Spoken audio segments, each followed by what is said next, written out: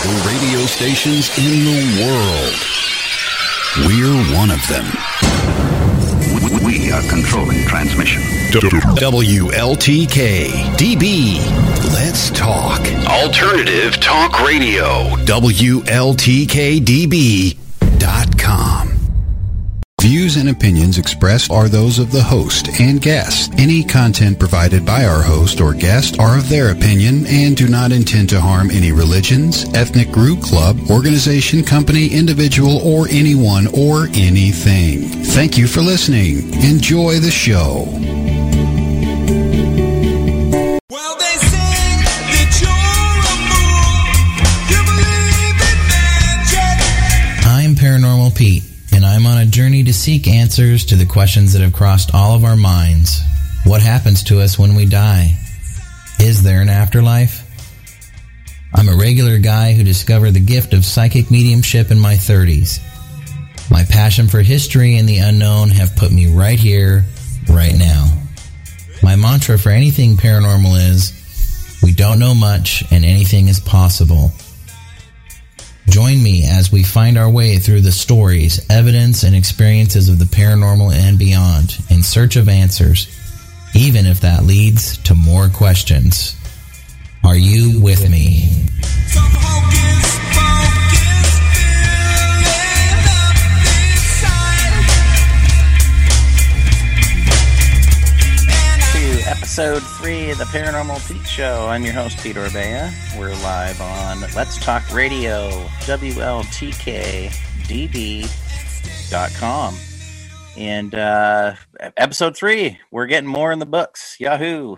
And it's December 8th. Gosh, getting closer to the holidays. I can't even believe it. I know everyone says that, but time really does fly as you get old. So can't believe the holidays are right around the corner, but exciting show tonight for you guys. I'm super excited to have psychic medium Seth Michael from here in Washington, and he's a guy that's been a big part of my journey, kind of, at the start of it. We'll talk a little bit more about that, but I'm really excited to have him on. He's got a lot of great thoughts on things, anything with spirits. He's a spiritual advisor, consultant, medium, and investigator, and with a lot of great experience. And so I'm really excited to have him on. We'll be bringing Seth on after our first break at 20 after the hour. And right now we're at the top of the hour, episode 3. We're streaming on Facebook tonight, just kind of trying some different things. And plus, we want to show me and Seth's smiling faces to everybody. So, but a couple things coming up. I'm hosting my first virtual gallery reading this Saturday, 7 p.m., and it's via Google Meet. So you can pull up a piece of your couch and get comfy, and you don't have to go anywhere.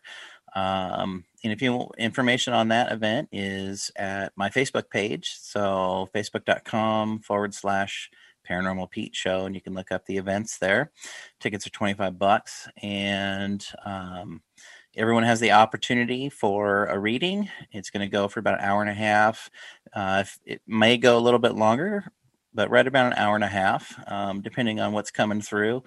I've always enjoyed doing gallery readings and group readings just because you never quite know who's going to show up in a reading. And one of my favorite examples of that is in-laws will show up, and the person that I was getting the information for will say, well, geez, I didn't think so-and-so liked me. And well, they liked you enough to come visit you. So you never quite know who's going to show up for you. So it's always a lot of fun.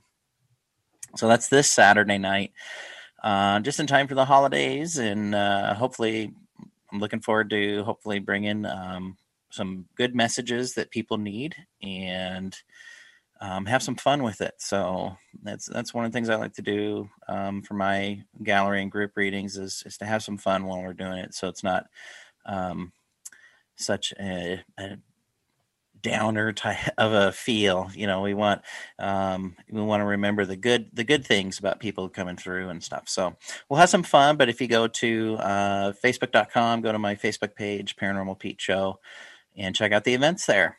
And I think tickets will be on sale right up until the event starts. And again, that's $25 for that. If you guys like I'm doing some housekeeping here. If you guys like the theme music for my show, it's a song called Magic from the band I'm in called Steady Rock Cosmonaut. Shout out to the boys and the fellow cosmonauts. That's a song called Magic, and it's off our debut album called The Sleeper Awakens. So you can head over to steadyrockcosmonaut.com and check it out. We've got a music video from one of our songs, and you can check out the album, and you can get it pretty much anywhere you can buy music online. So, but I also want to give a special shout out to my bro and bandmate Corey J in Steady Rock Cosmonaut. He also has another group called Wawa Punks, and that's WAWAPUNX. And they just released their second album, and it's called Fantasia with a PH. And so go check that out, hit YouTube, give it a spin, and then go get the album. So I just want to give a special shout out to Corey J, and congrats on releasing the second album for the Wawa Punks. Okay, so enough housekeeping and shameless self-promotion here. So Seth, as I mentioned, who's going to be my guest tonight, was a big part of my psychic journey and the starting of my psychic journey. And, it was just quite an experience. And so I'm going to ask him about that. But if you didn't listen to my first show, you can at the station archive at WLTKDB.com. And all the shows are archived that are on the station. So if you miss one, or you want to go back a couple of weeks and check an episode out, all the shows are on there. There's a lot of great shows on this station, so I encourage you to take advantage of the archive and go check some stuff out. If you need something to listen to, check it out. But if you didn't catch my first show, I kind of introduced, who I am, my story, my weird story about what's brought me to right here, right now. And Seth was a big part of that, and he's the first person I ever got a psychic reading from. And I've had a couple of other friends, do kind of a reading, but it wasn't like an official one where I was sitting down and paying for it. So Seth was the first person I ever got a reading from, and he essentially had me do my own reading. And through that whole experience, I talk about just my stomach flip-flopping, just all kinds of feelings, and just, oh my gosh, a million butterflies in your stomach all of a sudden. And it kind of got me thinking the other night about, I think most people can get those feelings, or it's definitely more recognizable. And that, is kind of through the empath that everybody has. So when if you're an empath, you're very sensitive to other emotions, other people's feelings and emotions. And so throughout that whole kind of awakening experience for me, and discovering my gift, was these feelings. And it just they were really overbearing at first, and really strong, and it still kind of comes in waves, depending on where I'm at. But, so I think a lot of people, you may be on your way to an awakening experience, but I think the most common thing people can experience psychically is the feelings and the emotions, the empath.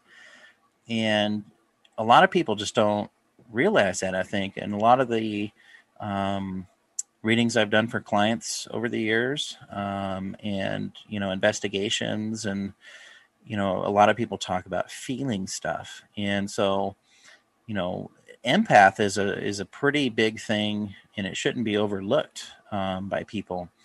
And I think, kind of a lot of people think of psychic work maybe more historically as of more than recent, is that, it's just, it's just a weird thing. So, or if I'm going to be psychic, I'm going to be seeing stuff. I'm going to be, visually seeing all this stuff. Well, a lot of it starts out with feelings and getting those feelings. And I'm, again, I'm not just talking about sympathy, feeling bad for somebody else, but actually feeling other people's emotions and energy in a sense there. And so, how do you tell? What are some things that might let you know that you're an empath? And by the way, if you want to comment or ask any questions, head over to the station chat at WLTKDB.com. Join the station chat. And then if you want to make a comment or ask a question, that's the place to do it. I'm not really, I'm not seeing Facebook Live, so I'm not really able to kind of keep up with those comments. But if you want to comment on there, I can go back later and try and answer your questions as well. But how do you tell?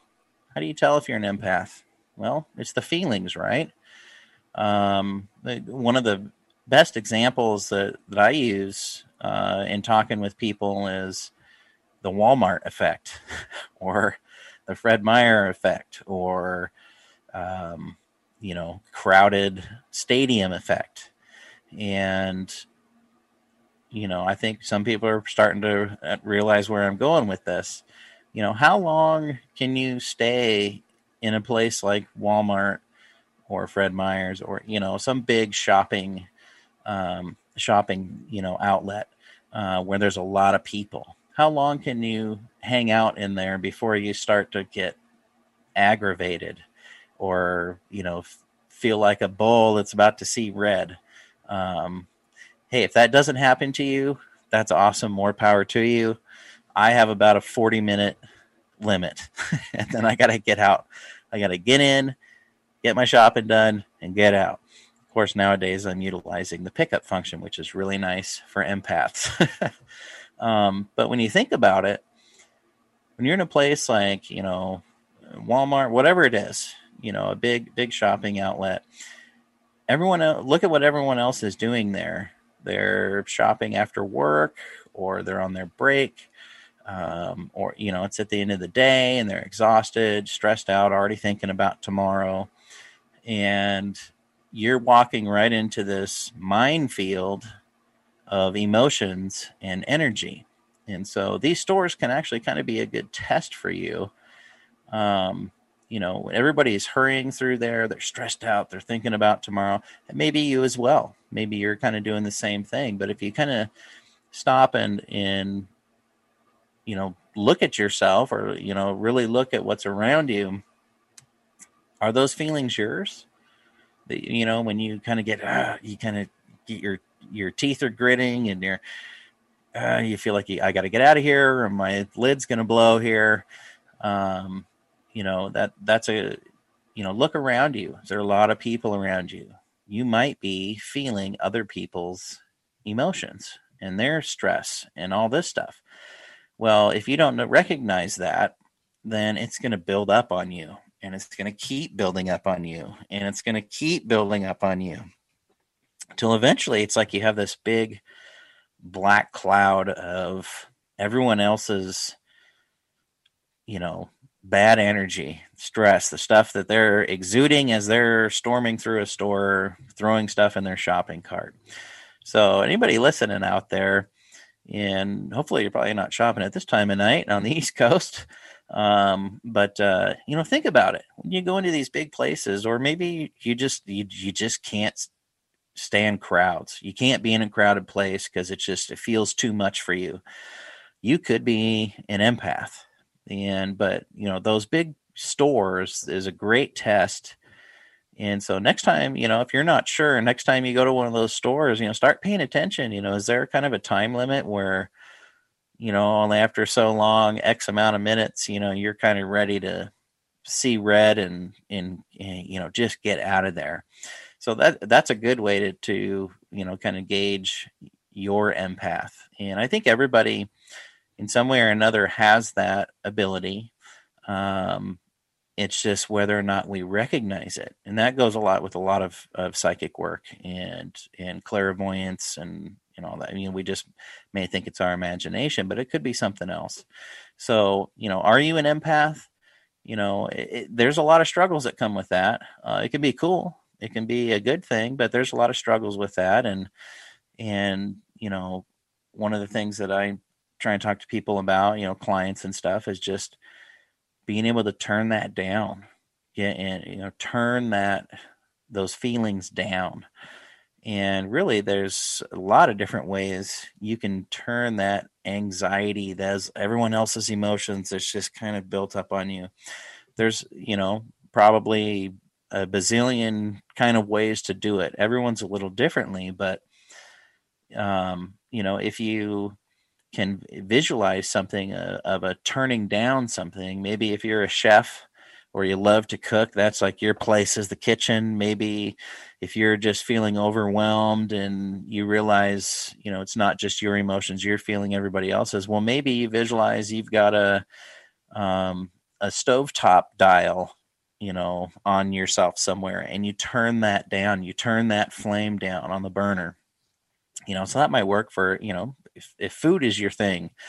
I'm a musician, and so for me, I naturally visualize, a bass amp or a guitar amp knob.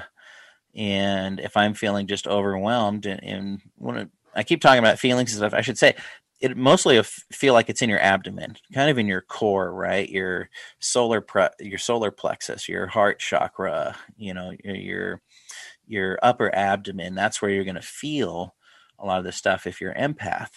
And so I kind of visualize a guitar amp knob, to be specific, a Fender Twin Deluxe amp, one of the old fashioned knobs, and I just kind of turn it down to 0 or 2 or 3, depending on how I'm feeling.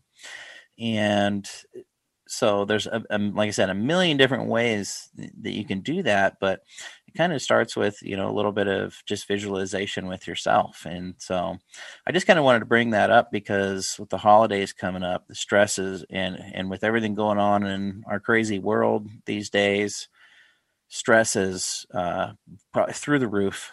I feel it everywhere. I'm sure other mediums and psychics and sensitives, they're feeling it too. It's going to get worse leading up to the holidays, and so I just want to put that out there that you can turn it down. You just got to visualize what works for you. For me, like I said, it's a guitar amp knob. Maybe it's something really weird that your brain keeps going to visualize. It may be something that totally doesn't make sense, but go with it. If you're visualizing something, your brain just keeps going to it, and you're like, this does not make sense for turning something down, like a knob or a lever or anything like that. It's just strange. Well, just go with it. Trust me, just go with it and see what happens, and visualize whatever this is that's going to turn these feelings down for you. I think it'll at least make you help stay a little more sane during this holiday season, especially since this one's going to be, I think, a lot different for everybody this year. And so, watch how you're feeling. Try and recognize if you don't really have a reason to be so stressed out, but you were just in a location where everyone is speeding around you, and they're shopping. Like I said, in a shopping store, everyone's speeding around you. They're stressed out. You're going to start to feel that. So I just want to mention that to hopefully help you out going into kind of the crunch time for the holiday season. So just be aware of it. Energies everywhere. Humans, we pick up on each other so much. Look at the yawn effect.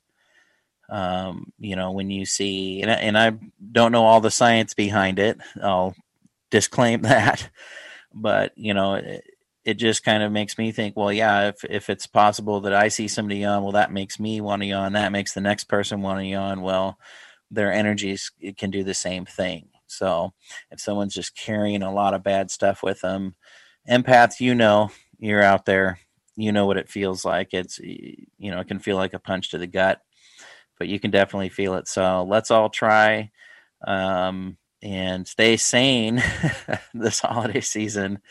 And just remember that when you're out and about, and hopefully being safe, but when you're out and about, just be cognitive that you're probably picking up other people's stuff too. So let's do it. Let's figure out what visually works for you, what visualization you want to go that works for you and your subconscious and your brain and how you feel, and go with that. Try it out. See if you feel better. See if you can turn that volume down on all the BS that everyone else is putting out around you. So, well, we're going to pay some station bills here. We're going to take you to our first break. It's about almost 20 after. On the other side of this break, we're going to be bringing in Mr. Seth Michael. I'm so excited. Stay with us on the Paranormal Pete Show. I'm your host, Peter Orbea. We'll see you on the flip side.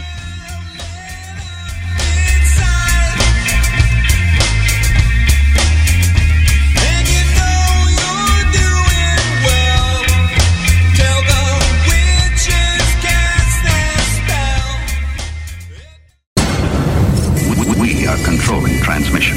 WLTK DB.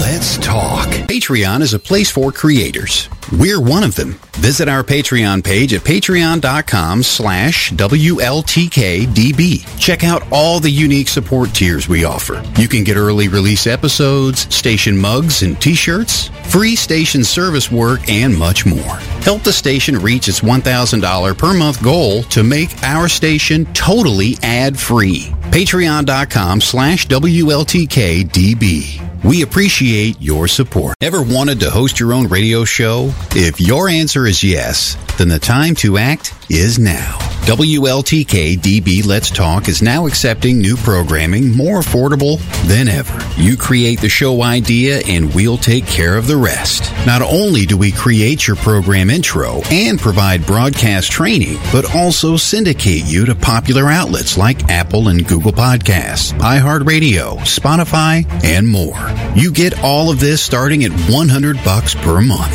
3 packages to choose from and built to make your wallet happy. Contact us at WLTKDB.com with your show idea and let's bring your dream to life. All topics accepted and you have full rights to your program. Contact us today and reserve your spot on WLTK DB Let's Talk. What are you waiting for? Let's do this. Mackie Reiki is a full-service Reiki therapy center offering both in-person and distance Reiki sessions. Reiki is a gentle healing energy that can assist in clearing, repairing, and maintaining energy that is vital for optimal health. Reiki can also assist with anxiety, depression, and even addiction. You can schedule a Reiki session by visiting our website, www.mackeyreiki.com. That's www.mackeyreiki.com. Well, they say that you're a fool. You believe in magic. Some hocus pocus. Hey everybody, welcome back to the Paranormal Pete Show, episode 3, December 8th. I'm your host, Peter Orbea, and can't believe I've got 3 episodes so far. Woohoo! And we've got a special guest tonight, and really they're all special to me. But this guy, I would say he's going to always have a spot in my heart. And he's muted right now. But I've always loved talking with Seth, and he's made a big impact on my life. Last time we were talking, he was saying it's amazing just the ripple effect of helping one person and then them helping other people and all this kind of stuff. And it really is true. And so, Seth was a big part of my journey and still is. And so my pleasure to bring you guys psychic medium Seth Michael. How you doing, Seth? Hey, great. Thank you very much for asking me to be on your show. Of I'm course, really man. excited. Yeah, well, this won't be the only time, so you're roped in now. Well, I want to thank you for taking time to come on, and I've got a lot of stuff I think we can talk about. And You had a great topic going on there too, the empath topic. yeah. Well, is there anything you want to add to that? Sure. Some things that help me, along with visualization, are salt. Sometimes there's float tanks you can go in that have a ton of salt in there, and it seems to do something with our force fields. It seems to clear us off.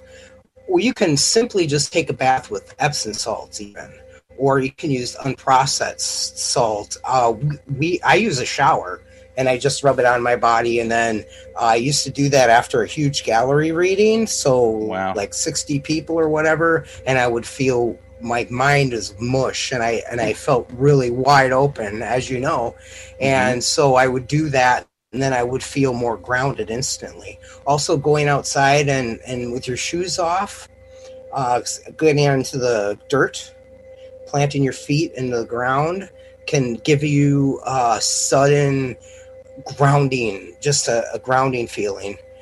Even touching a rock. I paint rocks nowadays, and one reason I do that I keep doing it, is because of the energy. It's so like a centered kind of feeling. Organic, right? It's that organic, yeah. So anything that helps you to feel like centered back into yourself, back into your body, kind of thing. Yeah, those are some suggestions. And also just being mindful and aware, because a lot of times we don't realize we'll just be in a tizzy and just like, I don't know why I feel like this. I just feel crazy. But you don't realize that you were just at, like you said, the store. And maybe you didn't put two and two together that you're feeling really flighty or not yourself, or, could have picked up something like empaths are natural. I think our natural we're Velcro. Yes. Just things stick to us. Yes. Where some people have, I found working with people, the people that are utilizing the top of their head more, which is the claircognizance is called. So it's like the crown chakra. Right. They don't have, it's not going through the solar plexus, how they're processing the world or the unseen. So they're not having to filter all those emotions through where we are feeling everything at once, and going through that way. And we may be utilizing the intuition or claircognizance too, where we get the pure information, but then it can get clouded with the emotions. So it's good to practice how to sort that. Yeah, and there's just a bunch of different ways you can do it, and it's just, you got to find what works for you. Exactly. And, what in your life always speaks to you, and kind of go with that. I like the salt idea too. I mean, that's something that anybody could do and not have to really take the time of trying to develop themselves as an empath. They can just do something that's more of a physical thing. So that's really cool. And yeah, exactly. Or saging, smudging with sage. People you do that a lot, and that seems to help too. Some people do it from the top of their head all the way down, get under your arms, bottom of your feet, or you could do it from the bottom up, however you're most comfortable. When I do it, I usually feel like I had a full body massage. So, nice. Well, that sounds good. Everyone needs that every once in a while. Yeah, exactly. Nice. It helps. Yeah. And there's just so much, stress out there right now, especially with the holidays coming up. And I think the year we've all had that, this kind of stuff is important to do to take care of yourself. Especially if you're empath, and maybe you just don't know you're empath, but maybe hopefully after hearing this, you might, stop and kind of take stock. And, that's why I wanted to bring it up for maybe those who, have kind of questioned maybe a little bit, am I an empath? I just don't really know. And, that's why I was thinking, the grocery store is a great test for that. Yes, it sure is. It sure is. That it can also be for people, people that are, we can go into this a little bit more tonight if you want, but people that are open to spirits feeling their emotions as well. That could Exactly. be part of that too. I know there's Yep. a store that I go to sometimes, like in this one area, I can feel it really full. So if spirits, Right. even if there's no customers back there, it's just me, I still feel like there's a lot of stress and a lot going on. Yeah. So, and then I've asked the employees, and they felt the same thing in that area. Well, there you go. So, yeah. And so they didn't even realize that they were picking up on it. Yeah. So, and that's a great point of not just the living people that someone might be feeling, that it's those who are on the other side too that we're feeling and picking up as well. Yes. Yeah. There's a class. Maybe Kristen's listening. Maybe she can find out or let us know when Sonia Jorgensen's class is. Yeah, it's Empath. It's coming up. Yep, Empath, and it's this Saturday at 3:00. Oh, so, perfect. You already know. Okay. Yeah. If you go to look up Resonance Healing on Facebook, you'll find her page and that event there. And Excellent. It's $20 for 2 hours. And that would be a great resource for anybody out there who's kind of struggling right now. So, yes. great point. Gee, Seth, you read my mind. That's funny. I also do one-on-one classes with people too, if they want the customized suggestions, and I try to connect with the person and give them tips and pointers on what to do that would, hopefully be right for them. Yeah, So. yeah, and that kind of is part of your role as a spiritual advisor, right? Exactly. And Yep. mentoring and stuff like that. I wanted to ask you, everybody who's been psychic, maybe they've known it for years, or just kind of awakening and they're kind of getting into it. I think it's super important to have someone that's like a mentor that can help you. Kind of decipher what you're feeling or how you're feeling and stuff like that. So I wonder, who was your mentor? Yeah, I had one. Her name was Maria, and she was a friend. And she said, you're a natural medium, right? And I was in my 20s, early 20s, and I didn't know what that was. I'm like, okay, explain that, please. And then she said, remember those imaginary friends you had? And I'm like, yeah. She doesn't know me from Adam. How did she know that? It was kind of interesting.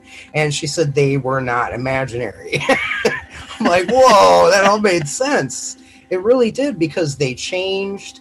Like if we went to different houses, it wouldn't be the same people, or imaginary friends would be different. Right. It would. They usually, kids that have imaginary friends, their age or an animal or something fun. They're not usually an old guy. Yeah. Spirit. Hopefully not. Yeah.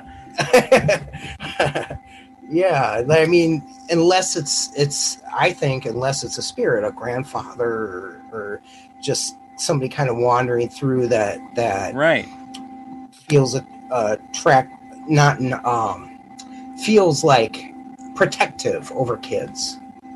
Yeah, and So, I've in a lot of the clients I've done readings for with stuff going on in their house, oftentimes it's like a grandfather or an uncle who's like watchdog over the kids, Yeah, definitely. They're there to protect them, and because we may they just may not be cognizant of that's a possibility. People will get freaked out and panic and not know what to do and think there's something after their kid. But a lot of times I think it's like a grandpa or something that's hanging out. So when you were, they don't always realize they're scaring kids. They don't always realize. I would agree with that too. So you said you had imaginary friends and invisible. I think they were invisible. Yeah. Did you?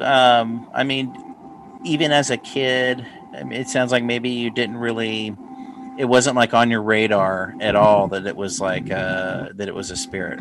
It was just like you thought like it was your imagination. Yeah, so Mom told me. She said I had a great imagination. I would come up with these things. I had a really really deep insight too for being a kid. It was one of those kids where I said stuff and they would go, "Whoa, how do you know that?" Or I can't remember examples, but it would be like, "How can you be 3 and saying these big concepts?" And it all made sense too that I was probably accessing, information that way. Yeah. Or maybe I lived before and took information with me.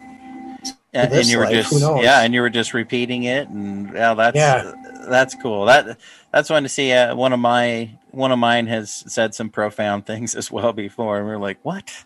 How did you? How do you even know about that? Always kids are always surprising. That's for sure. Yeah, definitely. It is. It makes you wonder. Yeah. Like where they're getting it from. But this mentor, Maria, we were friends for a while, and she really helped me. We ended up being roommates, and in her room there was a portal, and it was shooting out spirits.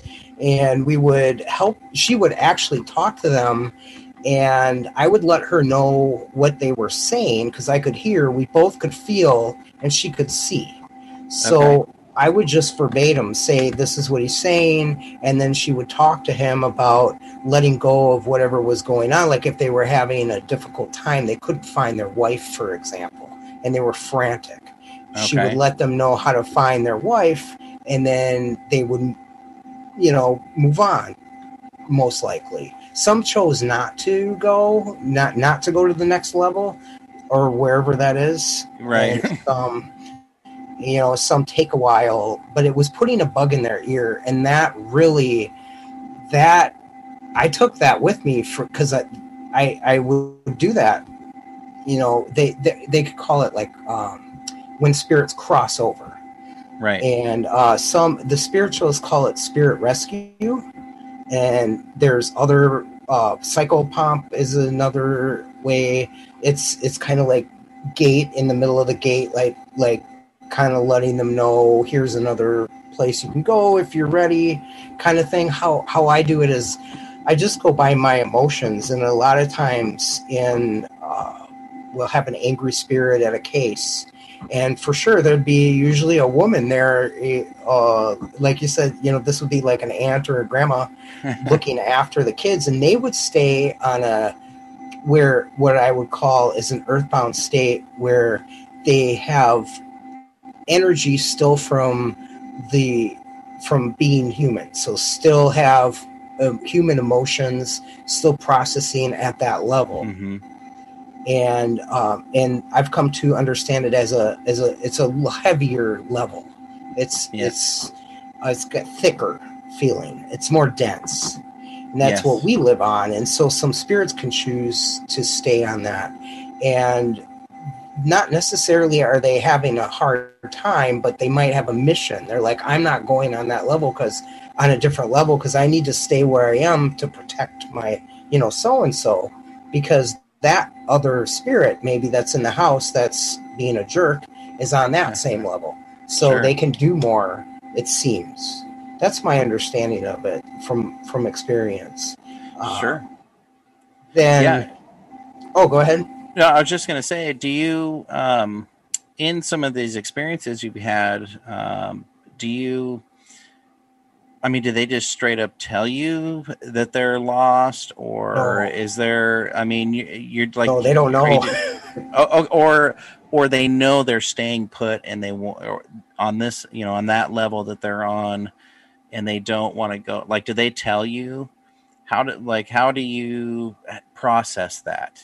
That's where I use the empath ability, because I'll connect with the spirit and I'll feel most likely what they're feeling. And in my belief that if they're so a lot of times we'll get an angry male and he's just pissed off about something that happened to him, that somebody did to him. Sure. This one guy got fired, and he was really upset. Wife maybe left another guy, whatever happened, they seem to hang on to that. So they don't really know that they're in that state. They just know that they're feeling what they're feeling. Yeah. They're not really processing through it. And that's the thing. That's where we do, where we call it paranormal counseling, spirit counseling, where we connect with them and say, just so you know, you don't have to hang on to this anymore. This is all done now. You have completed your journey. You know, you got to forgive yourself. That's most of the time. And sometimes they don't realize they passed on. So the first question I usually ask is, do you know you passed on? And a lot, you know, sometimes I hear no shit. So they know. So then we go to the next. So then I'll just feel, okay, I'm feeling sadness. I'm feeling this great sadness. And then there's different levels of empath, and some people have the level where they can connect with the person and know what's going on. So they'll feel the feeling, but they'll know why it's there.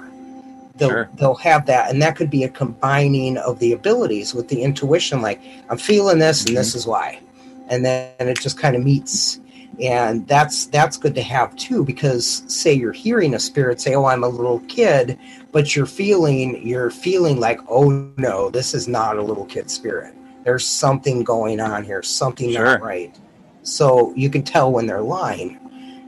So I think combining the abilities can give you a really big picture, and then that's what we do when we're doing this with this counseling too. Connecting with them and using all of our abilities, we kind of see what we're seeing, and see how they're holding themselves. They could be imaging at a death state where they have like a head injury still, or like how it just happened, and or they could be progressed. They could be 90, passed away at 90, but coming through as 30, and that's usually usually when they have a message trying to give somebody, like my grandson will know me this way, or from a picture, or something like that. And that's usually the spirits that crossed over already, that are at a different vibratory level is what we call it, or frequency. And that's more of love. That's where the earthbound spirit's more about self-centered. They're just more concerned about what's going on with them, and the other ones have more other-centered. They're more self or other, serving others. That's what they're more concerned about. Right. Yeah, and I like to use, I've heard you speak on, your understanding of earthbounds and stuff, and it's kind of resonated with me over the years. And in my experience, they do feel different, and I kind of started to almost kind of see when somebody crosses over, it's like the soul's car wash, and you go through it and you get rid of all the things that were mucking you down in life. And then once you go through that, you can come back and you're a part of that light. You're a part of that energy. So you feel different. You feel bouncy, more of a positive sort of feeling. But someone who hasn't gone through the car wash, as I call it. I call it a spiritual shower. Yeah, same kind of thing. Exactly. Yeah. So they do feel different. We got a couple. Yeah, and if you're connected. Yeah. No, we got a couple questions from chat. Go ahead. I was just going to say real quick, finish up that thought, is that I lost it. I'll get it back. 2 in the morning. 2 in the morning, you'll get it back tonight. So we have a couple of questions, and one of them is, so what percentage of children who have quote-unquote imaginary friends are actually seeing spirits? What do you think that is? Do you think a lot of them are, like a large percent of the majority with imaginary friends, they're seeing them? Or, kind of what do you think? I'm not exactly sure, because the ones that I've connected with, I'll see what they're seeing, but sometimes I'll be seeing what they're seeing in their imagination. So I would say it's half and half, I guess. where it's hard to really say for sure, but I can say, like, yes, I am seeing the spirit. I believe I'm seeing the spirit too. So that's as far as I can go with it with them. Yeah.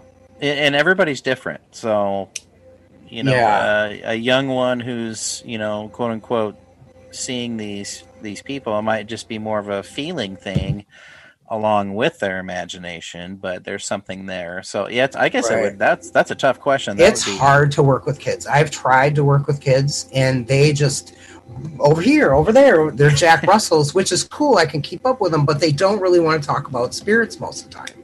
They're not real comfortable with it. So it's best I find to work with the parents and then just give them some tips and tricks, and then they work with their kids. Right, because they'll know how to reach their kids. Yeah, otherwise, they see the strange guy talking about ghosts. They're like, I don't know you. I want to go play. I want to go play over here. Yeah, exactly. Yeah, they want to distract. Yeah. Well, here's another question from the chat. Thanks everybody for joining in on the chat. It's great when you guys participate and ask questions, so I appreciate that.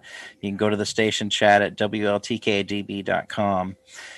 So this one is from a Melissa, and the question is: have either of you had anyone come through that needs closure, like someone who doesn't know why or how they died? And I'll let you take that one, Seth. Oh, yes, several. Or doesn't know. Okay, doesn't know how or why. Yeah. Mm-hmm. I'm trying to think. Let's see. I just got all these images going through my mind. Through the years, I'm just trying to pinpoint one. My mind's a blank right now. Well, that means you have a lot. That means you have a lot to choose from. I would say, I think I have, most of the time it's, you mentioned, seeing somebody maybe that they're in their death state, whatever injury that they suffered. And, and I've haven't seen those that often. But to me, that's someone who, might not know. And it's usually I've seen them like on the side of a road. Like maybe there was a car wreck or something and they don't look right. And, I would say to answer the question, I haven't really had a lot come to me and like give that feeling or say with a flashing sign, I need closure. But I think it's more of it's closure for the person you're giving the message to, which gives them closure as well, gives the spirit closure as well. But to answer the question, yes. I mean, I think I've come across that, but nothing that was like direct. It was more indirect. Does that make sense? It was more of an indirect experience. Makes sense. I am remembering some. Actually, you would think that if there were suicides, they would know they passed on. But there are some cases that they don't realize that they did it. They remember doing it, but they don't. It's a dream state when I connect with them, and there's clips of time, and you don't really know where you are, and it's kind of an odd feeling. So yeah, I've had experiences like that, connecting with them, like, oh, okay, they don't know what's going on. I'd have to tell them. So then I would gently let them know, well, since you're talking to me, you probably passed on. And however, there are times that there's comas. And there was a friend of mine that she had a really hard time, and she had a history of attempting suicides. And one day her spirit showed up in our house, and I started crying. I'm like, no, tell me this isn't happening. She's like, call my phone. I'm like, what? Call my phone right now. So I called her phone, and a cop answered. Thought I was her dad, and said she was passed out on the bathroom floor. Oh, man. But she was still alive. I'm like, oh my gosh. Okay. So I'm not her dad, but I'm a good friend. So I'm glad I found this out. And then they put her in a coma for a while after that. She was in her own coma, but then they had to put her under a to help heal her, and she would keep coming back to me. We'd have discussions, and she'd be really there. I was seeing these angels around her. I think they were angels. There was some sort of beings helping heal her, and she was pissed. She's like, I don't want to go back there. Are you kidding me? I said, well, as far as I know, they're going to heal you for if you do want to go back there, then you're good. So she did come back, and she woke up. And then she said that in her experience, she saw God, and God said, take a number and get on the back of the line. And then she came back. That's awesome. So there are cases of that, of comas. Did she describe, after coming out of the coma and everything, did she describe kind of like... Did she remember talking to you? And no, really? I wondered that too. Yeah, interesting. She doesn't remember anything. Okay. Did it seem like she was in a dreamlike state, like you were kind of describing? Yes. Okay. Yeah, definitely. It was very similar to a spirit, though, so that's why I thought she was a spirit at first. Right. Yeah, because you're like, well, if they're here showing themselves to me, then they're on the other side. Oh, wow. So I'm a big believer, if you have a loved one in a coma, like my mom was in a coma, I know she heard us. So we would just talk to her like she was awake. Just tell her about her day or... For sure. Whatever. So I do think they're listening. Right. Yeah, and I think it's interesting, the kind of, if it was a suicide or...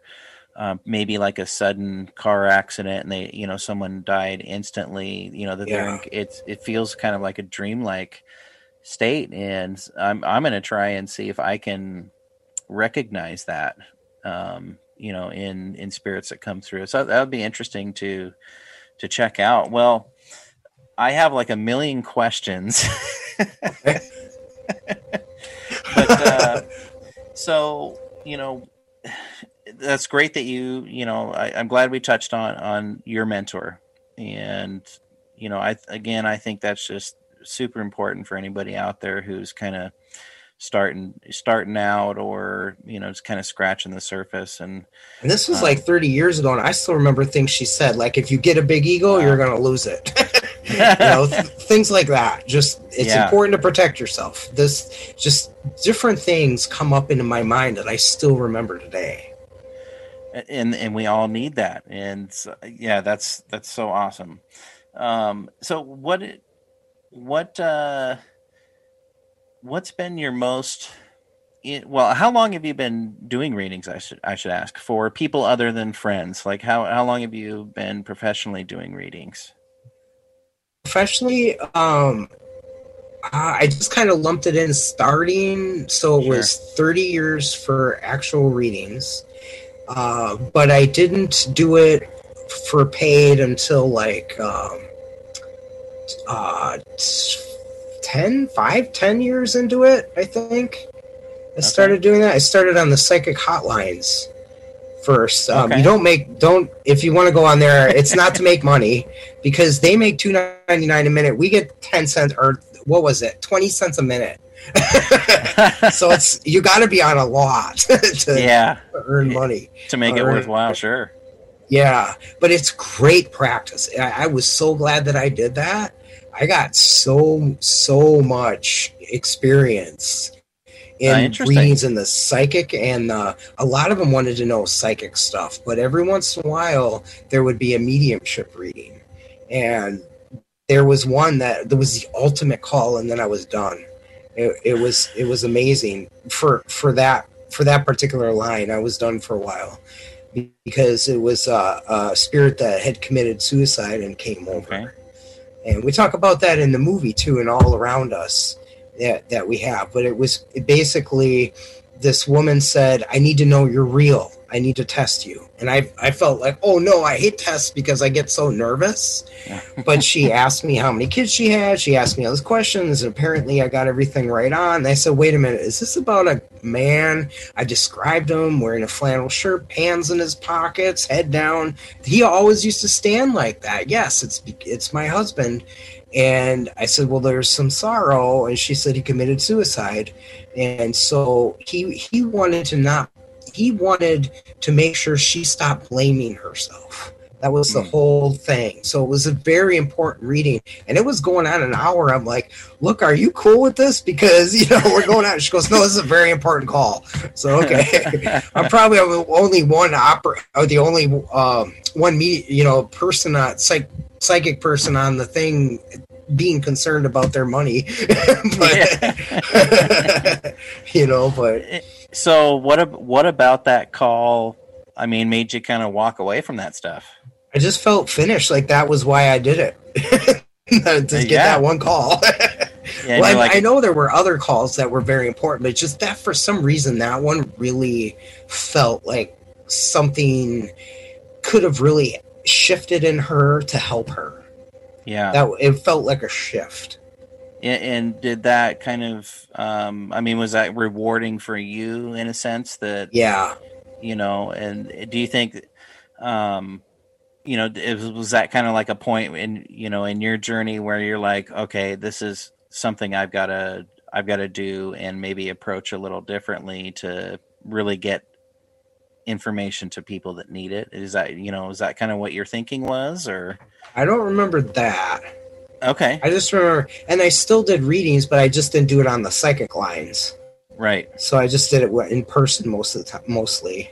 Yeah. And so where do you normally work out of now?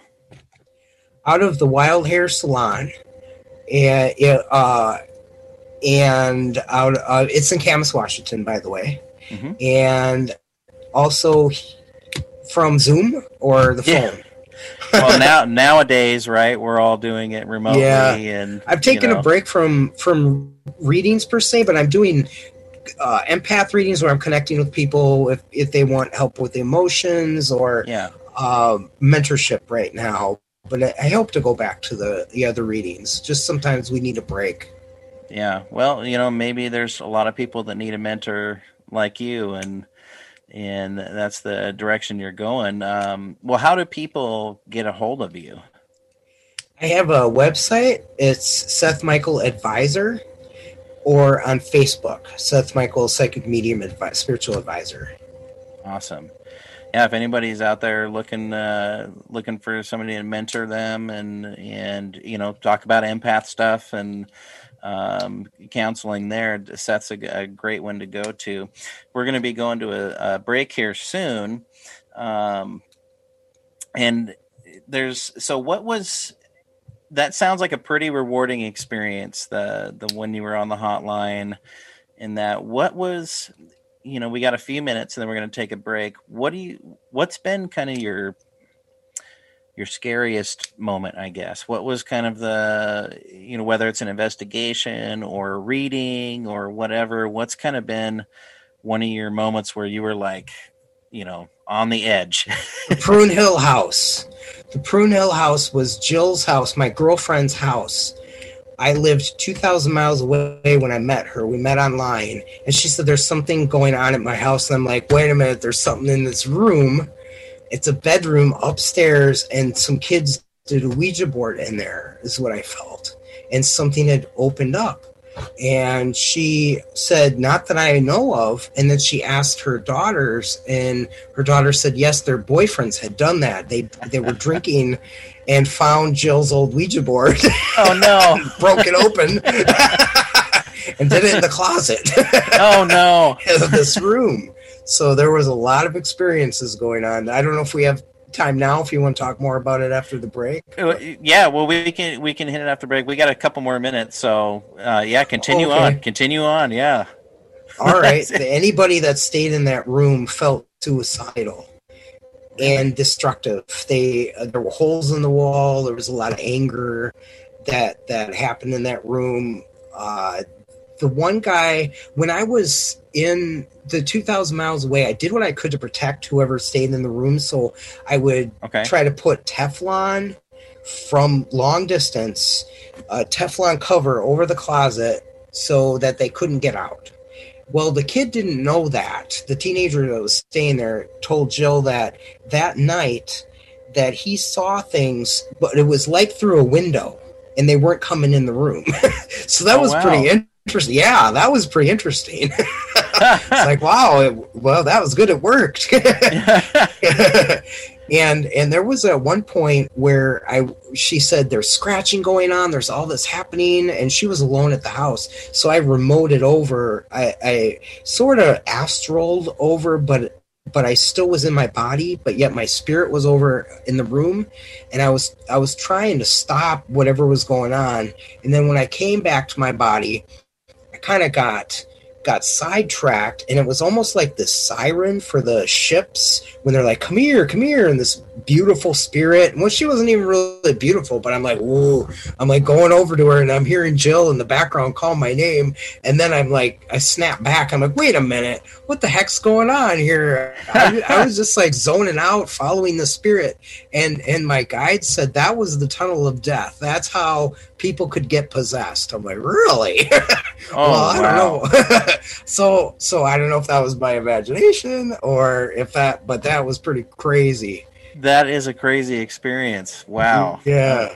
That's crazy. Well, we're gonna take a top of the hour break here on the Paranormal Pete Show with Seth Michael, and on the other side, maybe we can talk a little bit more about that or remote viewing, and then I've got a bunch of other stuff. We're going to talk about the All Around Us documentary film, and so we'll get into all that after the station break here at the top of the hour on WLTKDB.com. See you on the other side.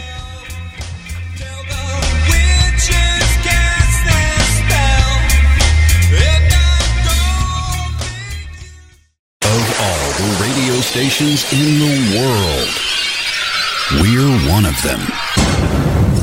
We are controlling transmission. WLTK DB. Let's talk. Alternative Talk Radio. WLTKDB.com. Stamps.com brings the post office and UPS shipping right to your computer. Go to Stamps.com to start a 4-week trial, plus free postage and a digital scale with promo code FOX. That's Stamps.com. Click on the microphone at the top of the page and type in FOX.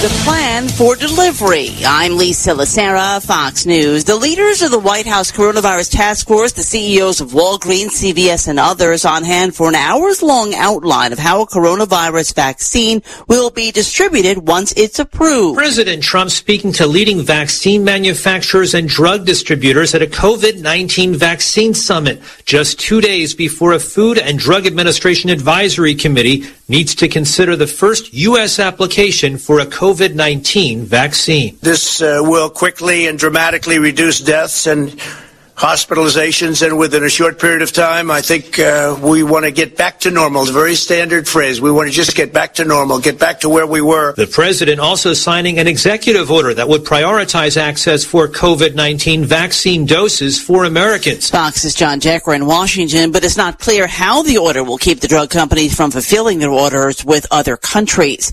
House Speaker Nancy Pelosi and Senate Democratic leader Chuck Schumer say a $916 billion coronavirus relief package unveiled this evening by Treasury Secretary Steve Mnuchin is progress, but the two in a joint statement said bipartisan negotiations are the best hope for a solution. Earlier, Schumer spoke about it on the Senate floor. We need both parties to sit down and compromise on legislation to help the American people. That's the only way to get legislation passed. Senate Majority Leader Mitch McConnell has been pushing a smaller measure, though he wants it to include liability protections for businesses from COVID-19 lawsuits. We can't get the economy back to normal if we have an epidemic of lawsuits on the heels of the pandemic. It simply won't make it possible for us to get back to normal. The clock is ticking for Congress to reach a deal before they break for the holidays. America is listening to Fox News.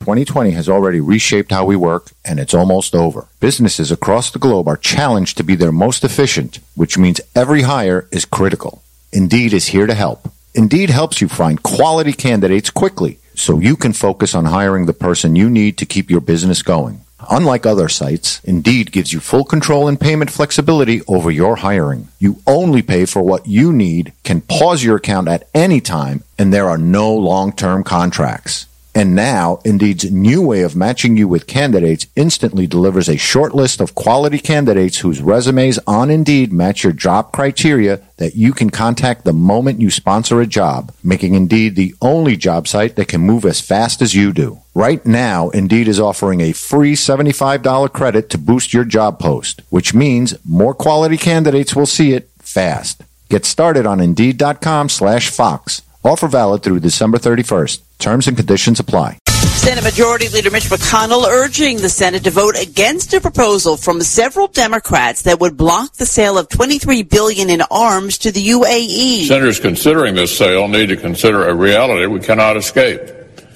A significant competition for influence in the Middle East is underway, and China and Russia will be more than happy to meet the demand for advanced capabilities if the U.S. simply takes our ball and goes home. Connecticut Democrat Chris Murphy defended the resolution, saying the UAE has violated past arms sales agreements, resulting in U.S. arms ending up in the hands of dangerous militia groups. A major airline is taking another step to make flights safer. American Airlines will offer pre-flight at-home testing to all U.S. locations that have COVID-19 restrictions, including Puerto Rico. The tests will be available for purchase for travel starting December 12th through American's at-home testing partner, Let's Get Checked. It's a nasal swab test. The price starts at $129, and results are typically delivered within 48 hours. You need to order the testing kits online 5 days before your departure. Ginny Cosola, Fox News. 40 years ago today, the world lost a music legend. John Lennon, outside of his apartment building on the west side of New York City. The most famous, perhaps, of all of the Beatles. Shot twice in the back. Rushed to Roosevelt Hospital, dead on arrival. Howard Cosell broke the news on Monday Night Football on ABC. Lennon was returning home from the recording studio with wife Yoko Ono when he was shot. Today, Paul McCartney remembered Lennon, tweeting, "A sad, sad day, but remembering my friend John with the great joy he brought to the world." Ringo Starr wrote, "I'm asking every radio station to play Strawberry Fields Forever sometime today." I'm Lisa Lacera. This is Fox News. Today's news. Others say it. We prove it. We are controlling transmission. WLTK DB. Let's talk. Alternative Talk Radio. WLTKDB.com. Well, they say that you're a fool. You believe in magic. Back, everybody, to the Paranormal Pete Show, where it's about 6 after this first hour here, and on the West Coast. I don't know if where you're at, but the ground here is squishy. So, Seth was talking about earlier going out and planting your feet in the dirt. Well, you get pretty muddy up here right now. So, but welcome back. Yeah, welcome back to the Paranormal Pete Show. I'm your host, Peter Orbea, with special guest Seth Michael. And before we went to the top of the hour break, you were telling the story of the Prune Hill house. Yeah. And you had kind of touched on remote viewing there. And, you know, so I want to talk about that a little bit more. For those who maybe have not heard of that or not sure what that is, what is remote viewing? It's where you can see things in your mind's eye, not having to be there. So let's say you're in the store and you want to check on your car to see if you got a ticket or something. You can access your clairvoyancy and see if you get an image of your car to see if there's a ticket on it or if there's anything going on that you might want to go back outside and check, for example. That would be me with the parking tickets. Oh, yeah. See if you got them. They're out to get me. Oh, boy. It's good to practice, too, like to see before you go outside, do I have one? And kind of see if you do. It's a good practice to have. Well, hopefully you wouldn't have any, but right. Yeah. So with astral traveling, you're going all the way out of your body. Okay.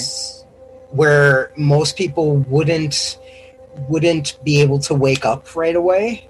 And Sure. I've did out of body before one time. That's all I needed to do. I wasn't comfortable with it. And when I came back, the whole half of my body, I went through this hole with this light, and the half of my body that went through the hole, because I heard go back. So I went back to my body, and my whole part was paralyzed. It was just a few seconds, but it was weird.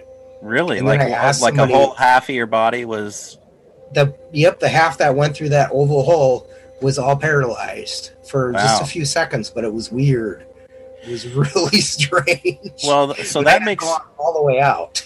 Yeah. So, well, let me ask you this then. So that kind of makes me think of, one of the most common things, you hear when someone's sharing their paranormal experience with you is, waking up in bed and not being able to move. I wonder if possibly, like a sleep paralysis sort of situation. I wonder if maybe that could be factoring into it, that maybe the person's just unconsciously astral projecting, and they have this experience and they wake up and they're freaked out and they can't really move because they're not all the way back yet.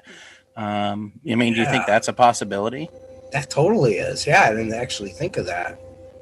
Yeah, I just, when you were talking about it, made me think that, well, shoot, a lot of people talk about sleep paralysis, or they talk about and medical explanations for that. But when that happened to me, that was in this one place where there was something in the closet, and it was really interesting how it had happened. It kept happening, and just in that room, no other ever time.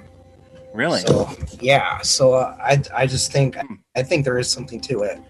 Yeah. Maybe not all the time, but I think there's elements. Sure. Well, paranormal elements in that. Yeah. Well, I would think if somebody's, a regular person, I'm not saying that we're not regular people, but a regular person that it's not even on their radar that they're psychic or can astral project, and it's kind of like an untrained person going out into the field, so it kind of makes me think, well, shoot, maybe that's kind of what some of the experiences people are having, is maybe they're actually astral projecting. And one thing a lot of people do that at sleep. There's natural travelers where they come back so tired they wake up like they've never slept.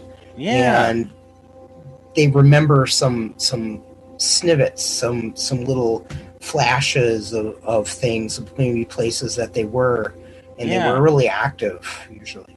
Yeah. Well, I'm wondering if anybody out there listening to us right now, if you've maybe had an experience where, you had, what people would call sleep paralysis when you woke up, and maybe think about it a little bit more. Maybe it wasn't like a sleep paralysis, or maybe it wasn't something sitting on your chest or, holding you down. Maybe just part of you is not all the way back yet. So I'm wondering how many people out there have had multiple, sleep paralysis, quote unquote sleep paralysis type experiences where you wake up and you can't move. That's interesting. One thing I've always thought about since I was a kid, because I thought I just had a weird science fiction imagination growing up. That's kind of what I felt my imagination was. I've always kind of thought, probably as early as 10 years old, about as far back as I can remember with this, is I would be going to sleep at night, and I would think, well, I wonder if my other self is waking up. When I go to sleep, they're waking up, and then I started to think, I wonder if, when I'm, awake and I'm starting nodding off and get tired, does that mean my other part of myself is trying to wake up, but I'm not letting it? It's trying to wake up. So it's trying to make me go to sleep. So I've always kind of wondered that, and maybe that's something I'll have to think about a little bit more, and talk to, people who are really fluent with dream interpretation. With that, but I don't know, that's just made me think of the thought too, that sometimes we think that we're haunting ourselves, possibly on different timelines. Yeah, well, anything's possible, right? Yeah. I put that in my show, the intro because, we don't know much and anything's possible. So I think it's totally possible. Yep. That is true. I always, it's best to not use the word expert when you're talking about this field, because there's so many different possibilities, like you said. Right. And no one does really know for sure. Yeah, exactly. And that kind of speaks to, I've heard you say this before, and many other mediums that I trust, that, if you go to someone who says they guarantee you something, that's the wrong person to go to. Yeah. If they tell you for sure that they're going to be able to get like a certain spirit come through, or for sure get the information that you want, that's or somebody that calls himself an expert. Yeah, exactly. No, that's a great point. And I've always kind of taken that to heart. When I've heard you talk about, and I've heard William Becker and other mediums talk about, it's not how it works. You can't guarantee anything.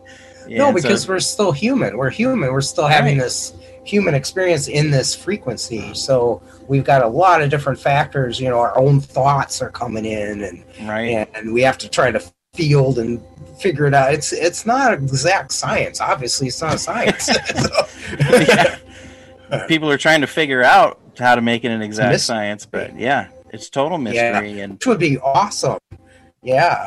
That would be cool. I mean, they've definitely made leaps in different studies, but not to prove it yet. Yeah, not proof. There's evidence, but no proof yet. There's evidence, but no proof yet, and that's something I always try. That's something I always try and remember: is evidence isn't proof; it's just more evidence. So if it leads you, if it leads you to more questions, you're on the right path. Yep. Right, well, maybe, and someday we'll all know. At some point, someday, we'll all figure it out. And then when you're lucky enough to get certain evidence, that's what makes people believers. If I didn't have certain things happen, I wouldn't. Like, I didn't understand. Maria told me I was a medium, but I needed to see it for myself. So only after years and years of practice did I figure out, there's no way. There was a way I could have guessed at these things, but not at like all of these things, and the kind of things. Yeah. So that to me told me it wasn't proof, but it was evidence to me that there was something going on. Yeah. Yeah. And even in my own story and my own experience with you, so you're still the only person I've got. I've had a psychic reading by another person, but you were the first one, and it changed me, but it was in a good way. But so awesome. It was definitely one of those. I totally get where you're coming from. You got to see it for yourself. You got to experience it for yourself, because when I sat down for my reading with you, and the first thing you said is, well, you're going to do your own reading, and I was kind of like, wait, what? Probably thought I was nuts. Like, what are you talking about, dude? Yeah, I was like, I didn't realize this how it works. And so, you had written some things down, and then you kind of had me do my own reading, and then you showed me everything you had written down beforehand, and it was like exactly what I saw, and almost in the exact order that I saw things.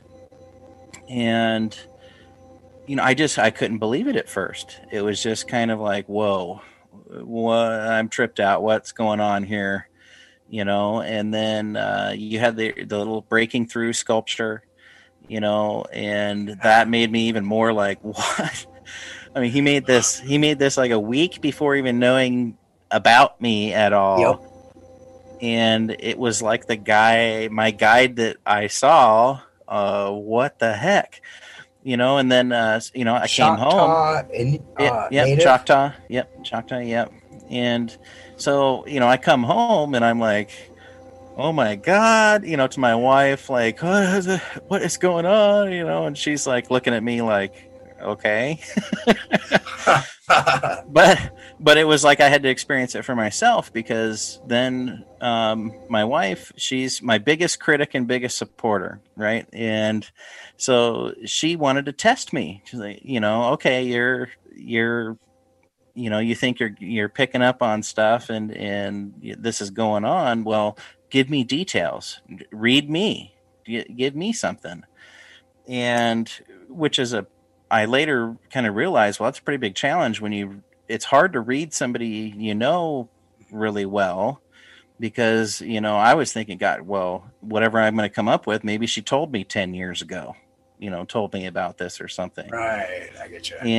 And so I just kind of went with it, but I wanted to see for myself, and I saw a memory of at her grandparents' house.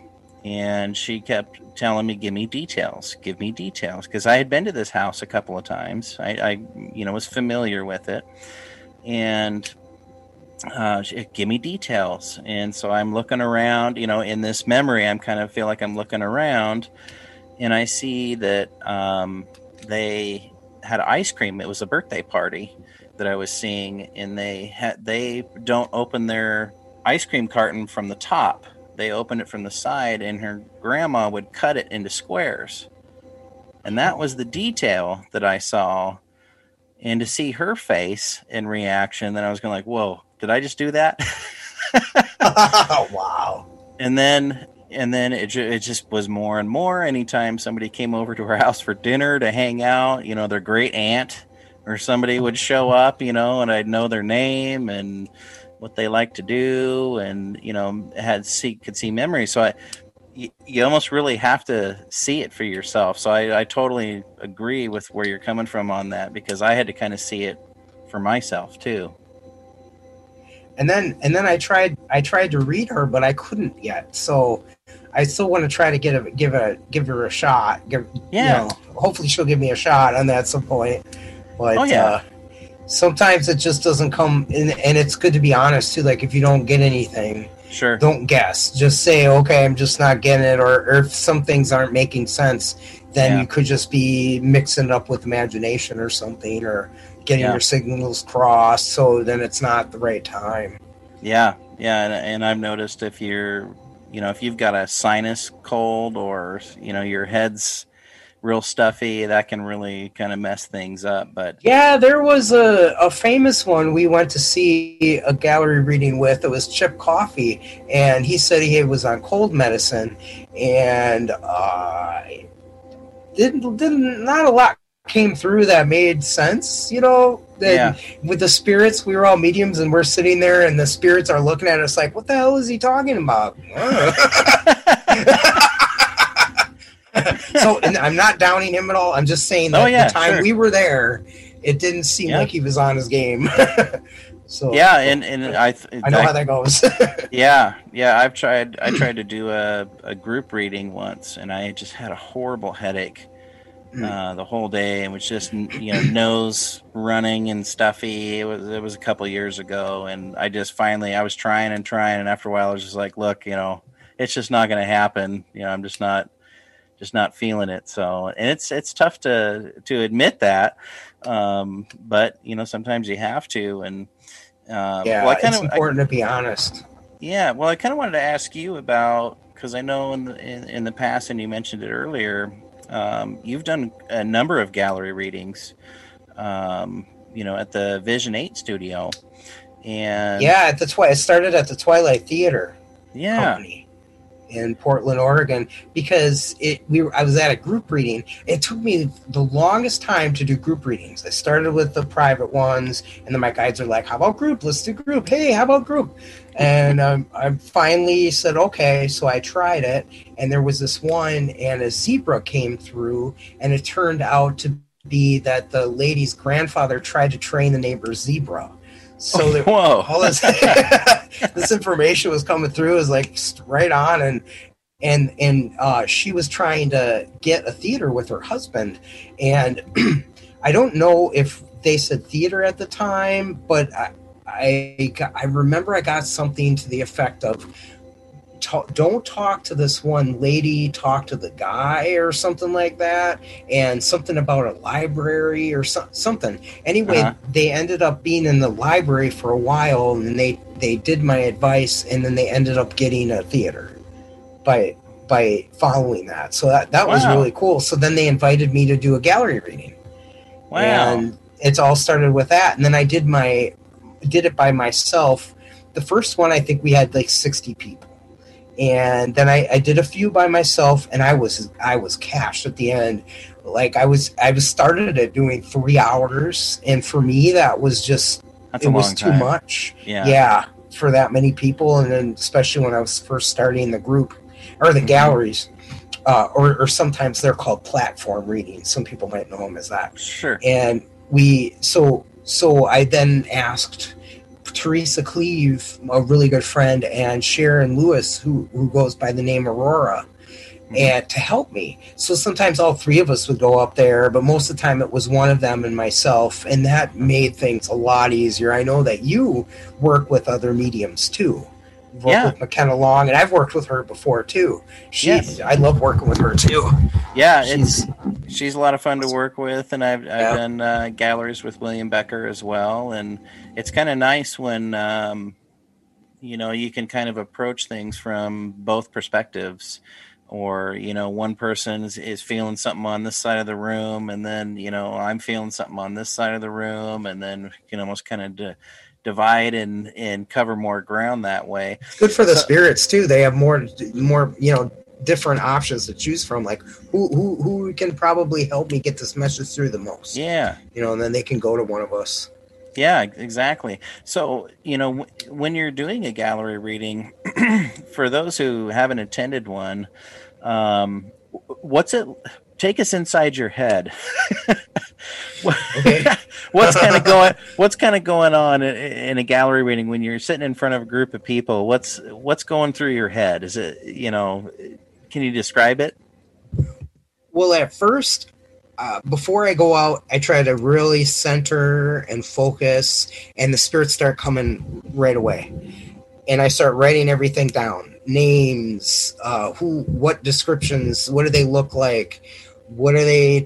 Who are they here for? Are they here for, a granddaughter or a son, or, what can you tell me? Where are they sitting? So I'm asking them all this, and then I go out, and then we start taking turns, and then I'll just start reading off everything that I wrote down. And then we'll go from there, and then other spirits will come up. And I usually have a spirit chair. I'll have one chair where a spirit can image sitting in, so that kind of helps me focus. Then I'll focus on the chair, and the spirit knows when it's my turn, I get to go by this chair or in this chair, image themselves there. So for me that made it a little easier, but at the end of the night, my mind's all over the place, and then I can kind of get scattered. I might go quicker, like from here to here to here, but at first it's more focused on a certain spirit, but then they piggyback to where they'll come through, and one set of information will make sense, but then more information will come, and then it'll start veering off to another person. So it could be those, to the both spirits coming through, trying to get through as quick as they can. Quick. He's going to get animals that come through. Oh, yeah. Yeah, get a horse, a squirrel. I think the funniest ones for me have been birds. They're really hilarious.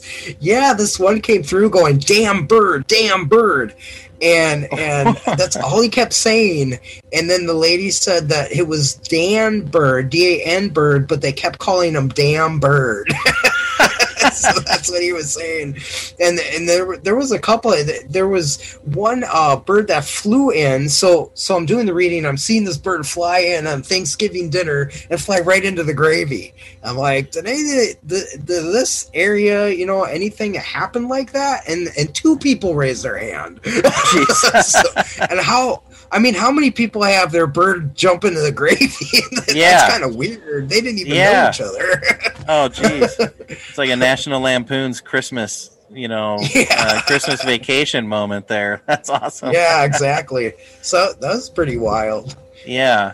Well, I've always had a good time with gallery readings, and I don't know if it's just me, but it always feels like they're pretty positive and not a lot of,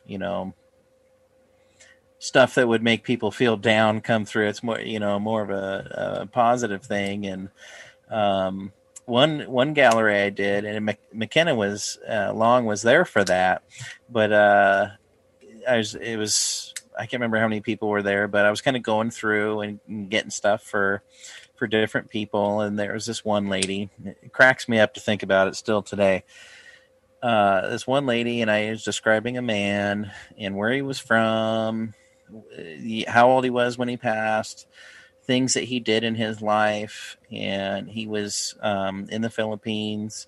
He fought in World War II in the Philippines. I could see, Japanese flags on the sides of buildings, and he was describing the building. She, oh yeah, everything. And she was like, oh, that's my my grandfather, and and I said his name's Felicino, and I spelled it. I said, this is how I see it, and I spelled it. And then she threw her arms up, and oh, you're all wrong. It's Filicino, not Felicino.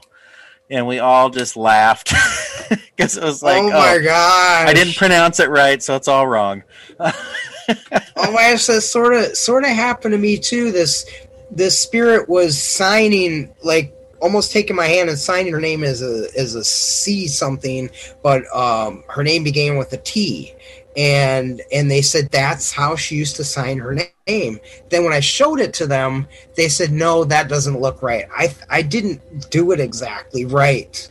But to sign your name with a C when your name begins with a T is kind of weird. So it was interesting. And yeah. I thought it was a good hit, but they're like, no, it doesn't look that way. But I'm like, I didn't mean to show you like it'll be exactly like that, but yeah, you're just giving an example. Sure. Yeah. I just always crack up at that. She was, yes, that's right. Yep. No, that's, yep. And oh, no, you didn't say it right. No, you're all wrong. Oh my gosh. With the whole group, we all laughed. It was pretty good. I'll never forget that one. That's pretty good. Well, hey, I want to talk about your team a little bit. And we got about 30 minutes left, so we're going to go. Yeah, I don't want to leave them hanging on the big, bad spirits that were at Prune Hill House, too. Yeah. I want to finish up with that real quick. Yeah, go ahead. Just the short version. There were things happening for the first time, I could say, that was happening outside of my head, paranormal activity. Okay. Like the radio would play when it wasn't plugged in, but you could hear a radio announcer come through. Okay. And then there was hearing marbles drop and roll constantly. Oh man, yeah. Drop, and the dogs were downstairs. There was nobody upstairs. I'm getting chills thinking about it. It was just weird. Then and we would go upstairs, and it was this feeling like it would take this fear at the bottom of your feet and like pull it out, and you would feel all this fear, even though you weren't afraid. So it was something. It was not human. I don't think it was. There were no human emotions. It was despair. It was things like that, but it wasn't like sorrow or any sort of love in there at all, or regret. Yeah. No, nothing like that. Yeah. So I think it was I think these were negative entities. These really negative ones. Not and it felt like there non-human. were three of them, non-human. Yeah. And they said when we first talked to them, it came through as a kid, and said they were 13 and third grade, missing kid. I wasn't familiar with the area code, and they gave a phone number. So I said, if you're a missing kid, what's your phone number? And they gave it to me. It was a 503 number. Jill goes, oh, that is local. I'm like, oh, okay. I didn't know that. And we called it to see what was up. And then they said they had just got that number. That was a brand new number for them. Whoa. So, yeah. But then and then Jill said, well, you can come out of the room because it would only stay in that room. And, well, after it came out of the room, then hell broke loose all over the house, all over the upstairs anyway. Yeah, but when we went Crazy. to the store though, and I came over me like a clicked. It's like, oh shit, that wasn't a kid. That was not a kid. And They then were lying, my guys, yeah, and then I'd go to that door and I'd have to go into that room when it was in the room at first, and I would feel a hand on my spirit, one of my guides, a hand on my shoulder going, it's time to learn. So I kept playing. I saw this video on YouTube on how to rid. I don't really use the word term demons because there's so much more out there. So I don't want to just limit it to that. But Sure. I found a thing that said rid of demons, and there was this guy talking, and so I just played it in the room, and it started to actually help a little bit. And then our friends came, or Jill's cousin came over, and his wife, and then we all prayed, and then it finally felt better. Yeah. It took a while though, and then Jill said, "Oh, you know what? We should help others and make a team and do this for other people." And at first, I was like, "Hell no," because that was a lot. But it's worse when your own house. Sure. When Oh you're- yeah. Rather than going into a location. Sure. And it's a lot. You're a lot more vulnerable if it's your own. So if Yeah, you got hardcore, I would say to get help is a good thing. Yeah. And, Well, and you guys eventually did start a team. Yeah, then my guide said, "Well, what are you thinking about that team after all?" I was like, "All right, Yeah. let's yes. do it." And I'm glad we did. We've been doing it for 9 years. Yeah, it's White Light Paranormal Insights. Yep. And tell us a little bit about the team. What's kind of the, what's kind of your guys' thing? What makes your team different than most teams that are out there? We've got several members. Some members do the investigations. They'll come in with the equipment, and they'll like if activity happens at 3 p.m, usually they'll come at 3 p.m. They'll just it doesn't have to be at night. It'll just come. Right. They just make a time when the activity is usually happening.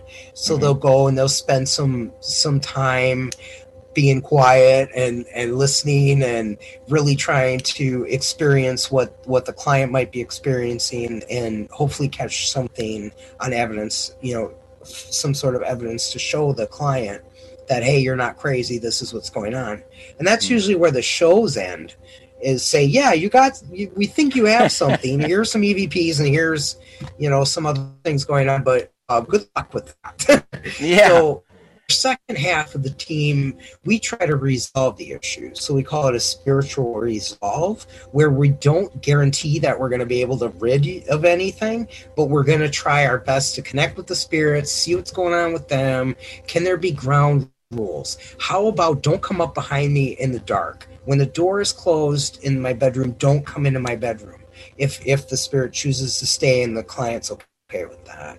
Otherwise, if it's negative entity, we work on trying to get that out, if possible, and also teach the client some tools and how they can keep and maintain their house. And sometimes if we're not able to get something out right away, we'll come back and we'll still keep working with the client until we get some sort of a, hopefully, a resolve. Or we'll, there might be somebody else in the team or in the field that we know of that specializes in a certain kind of entity that we feel this might be happening, and then so we'll call in somebody else. So our slogan is empowering people and guiding spirits. That's awesome. And now everybody on the team is psychic or medium or psychic medium or empath, right? The Resolve team usually has the more people that we call ourselves mediums. But yeah, they're definitely, everybody on the team has abilities. They either have a strong empath going on, a strong set with that, or a strong intuition. I know, like, Kristen is very high in intuition as well as Jill. For example. Then so if Jill's going on a resolve with me, she'll go, "Oh, I'm getting this," and it'll be really. I can't think of an example, but like even the last one we went on, something was right on. So wow. So they help us as well.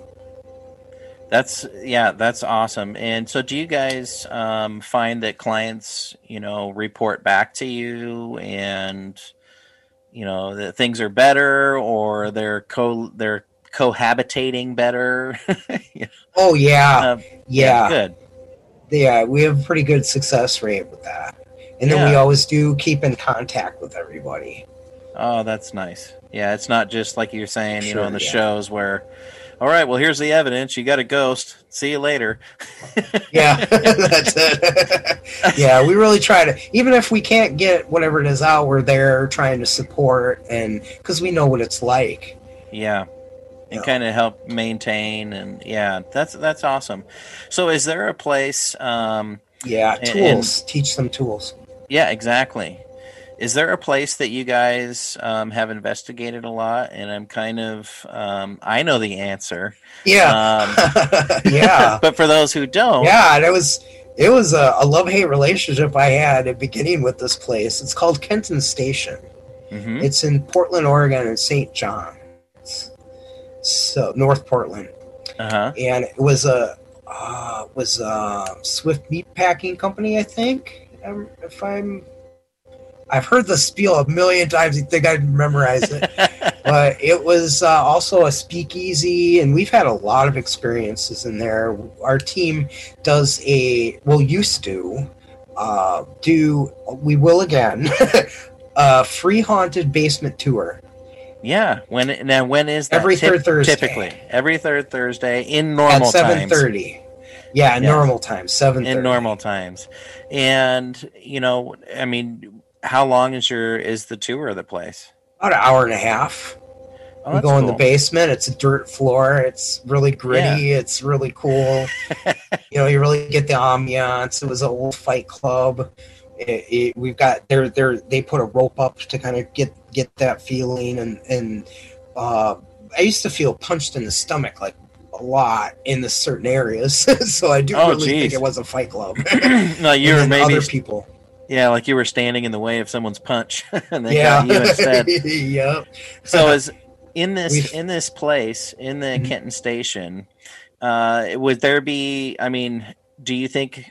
And I guess this could go for any location that you've been to a number of times. Do you think that there's entities at the Kenton Station or other places that you frequent that know you? Like when you get there, you have a rapport. Do you feel like they know you? They recognize you? Yes, definitely. Because especially at Kenton Station, when we first started there, we did help a spirit. We believe cross over. And we believe she was a prostitute, and that the mob guys kind of felt like they had a right keeping them there. And we let them know. And there was a couple of times, two different, more than that, a couple different situations. A few. Could be even or 10 that we've come across, like they didn't feel they could leave, but we let them know. So just through the years, they would come up to us.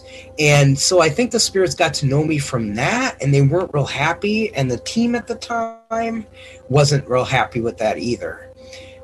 Kristen she was helping with the tours at the time. And then on that team, we had come there, and she had her own experience about a spirit that was getting in her force field, and she was almost like she was actually pushing it out, and was having an emotional time with the spirit. And then we let her know we feel like that spirit had it was a miscarriage, I think. I don't think it was a forced abortion, or it was. Oh no, it was abortion. It was abortion, and I'm pretty sure it was such a long time ago now. And she was afraid she was going to go to hell, and so we talked her down from that, and we believe she crossed. And then Kristen was so excited and happy that these mediums came and they saw what I felt and everything, and this happened, and they're like, they didn't have permission to do that. And then the other person said, how did you feel if someone went into your house and let your pets out? They wrote her email saying that, and she's like, okay, you know what? I'm going to go with these guys. So eventually she came to our team. So because she had similar thoughts with that, like it made sense to her. Yeah. Okay. Yeah, but we've had a lot, and then that team actually was trying to get people to remote and astral over to attack me whenever I went to Kenton because I was quote unquote clearing out all the spirits. There's no way in the heck I could clear out all the spirits, or would I try? It was a miscommunication. It was just craziness. It was nuts. And then he was banned. They were banned from doing the tour, and then our team got it. So Kristen does the talking parts of it, and we just help, or help with anything mediumship that if anyone has questions or get messages. So that's awesome, and I like the rapport building. I feel kind of that way with here in Port Gamble, at the Walker Ames house, and have tried over the years to develop a rapport that where they recognize me, although I mentioned many times, I'm sorry, you have to hear me talk again. Saying the same things. I'll try and mix it up for you. I hear you. But I think it is kind of nice when you can build that rapport. Yeah, now I feel more comfortable. Like way in the beginning, the spirits were kind of against me because of what that guy was telling them and what his experience was like. He was kind of getting them to say, well, they were saying kill Seth. Of course they were mad at me over the EVP, the spirit box. Of course they would be mad at me because there was an instance of one jumping in me because he was mad that we crossed over another one. And this was pretty wild. The five mob spirit guys crowded in around Aurora, Kristen, and I. And Kristen had the EMFer. She had the K2 meter. Okay. And I said, one's in me, and it went all the way to green on my stomach. And it shouldn't do that on people. Heat was rippling out of my stomach, and cold was coming out of my back. And then Aurora put her back to mine. And in the meantime, I was telling the spirit in my head, like, you're not going to move for me. You're not going to talk for me. You got to get the hell out of me. And Aurora said, emit love. I thought of my mom. He thought of his and fell right out. So love was the key, man. Love just made it all go away. And power went pooh. And isn't that something that it's hard to remember, but that's something that carries over in all walks of life. Yep. And while that was happening on the other side, that we couldn't hear them, but they were doing the spirit box, and Jill was over there, and she hears warn Seth. Well, she thought it was nothing, but at the same time, I'm getting possessed. Oh, jeez. So a warning would have been nice, but yeah. Oh well. That would have been cool to have split screens, like showing all of that. Yeah. Oh, that was wild. We've had some wild experiences down there. That's awesome. I do like it. I do miss it. We have been able to get down there to do an investigation with just a couple of team members and masks and everything. And, because nobody's there anymore. But it was dead, and not in a good way. It was like nobody was coming through really. Yeah, so maybe they're like, well, nobody's been down here for a while, so we're going to go over somewhere they took else. Off. Yep. Yeah, exactly. I've noticed in Port Gamble with all the tours and stuff that when in normal times that the Walker Ames house is a little more quiet when there's a theater production going on in the Old Town Theater. And I always joke and say, well, I think they're all over at the theater watching the play. Oh wow, yeah. So I've just kind of noticed that over the years. Well, we've got about 14 minutes, and I really want to talk about your film. Okay. And of course, I'd like to have you back on again because I feel like we could talk so much more. That sounds awesome. So this film's got All Around Us, and you can find it at allaroundusfilm.com. Yeah. And so tell us a little bit about it, because I think it's unique in the sense that, I mean, you got to really kind of tell the story through your lens, not somebody else's lens. What it's like to be a medium. So tell us a little bit about it. Yeah, we go over different topics. We go over what it's like being a kid, what we talked about tonight with earthbound spirits crossing over. We talk about mental health issues and stress sometimes, being a medium, the negative parts, the positive parts. And then there's some clients on there that talk about their experiences with having readings and friends. Definitely, I've got like Teresa Cleve and Karen Anderson and Karen Fraser, and I know I'm going to miss people, Aurora, and there's just a slew of cameos with friends in there, Sure. telling their experiences, and I think it was a really cool experience. It was through a gallery reading where Tristan Luciati he approached me and said I'd really like to do a documentary. So we on you. So kind of went from there. I said, "Can my friends be in it?" And he said, "Sure." But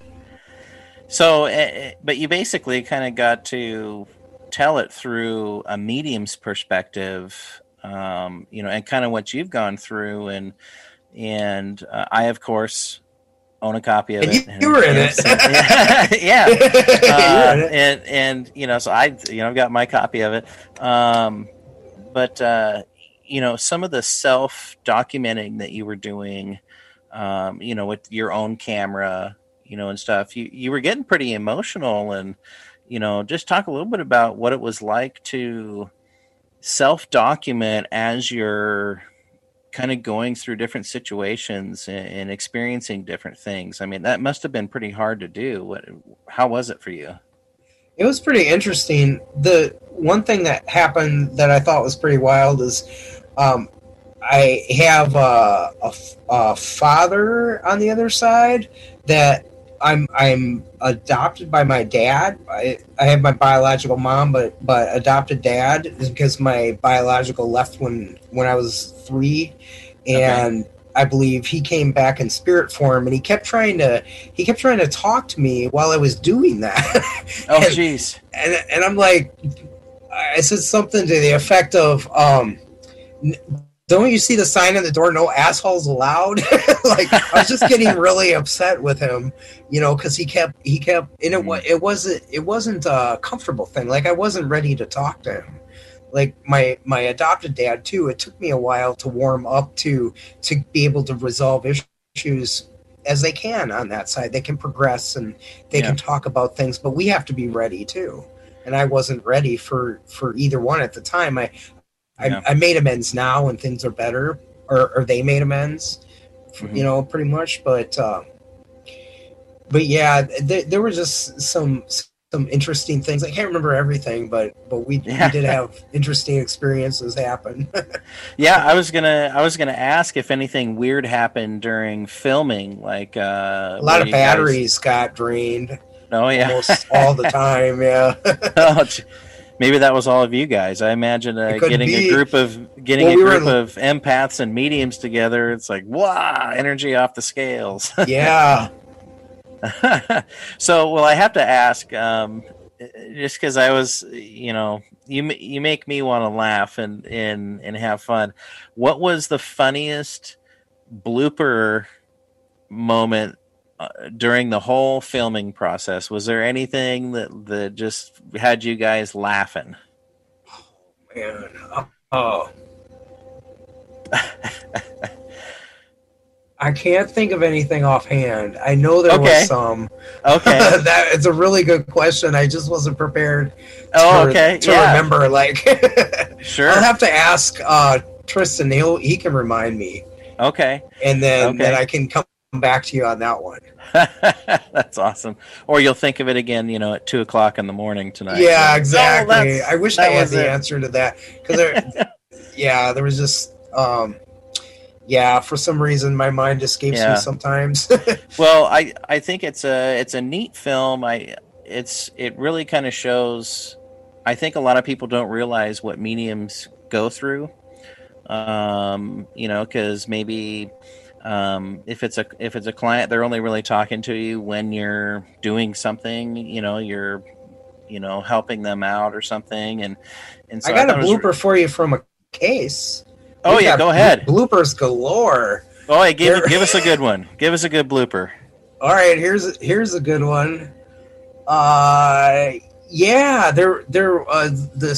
This guy finally crossed, and man, he took a long time. That was his house. He built that house. He was not going anywhere. He had Jack Daniel bottles buried all over, porn magazines all over the place. He was sticking there. He did not want to leave, and finally got him to go. And then my experience was there was a negative entity attached to him, like a backpack. And then when he went, this negative entity fell off. It just peeled off of him. So that was still in the house. So we had to work on that.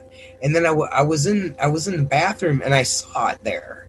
And I said, investigators, you gotta get in here now. Gotta go check that out, or whatever. You tell them, get in there. And then they running in there, and they heard a tap on the window. They don't know what that was about, but they don't know for sure if that was evidence. And they said, "Oh, okay, we're done." Like, what was going on? It's like, that was a creature of the Black Lagoon in there, and like, you sent us in there. And then there was a thing about the axe man. There was a guy with the axe, and I was sending him back there, but he was a handyman. a good axe man.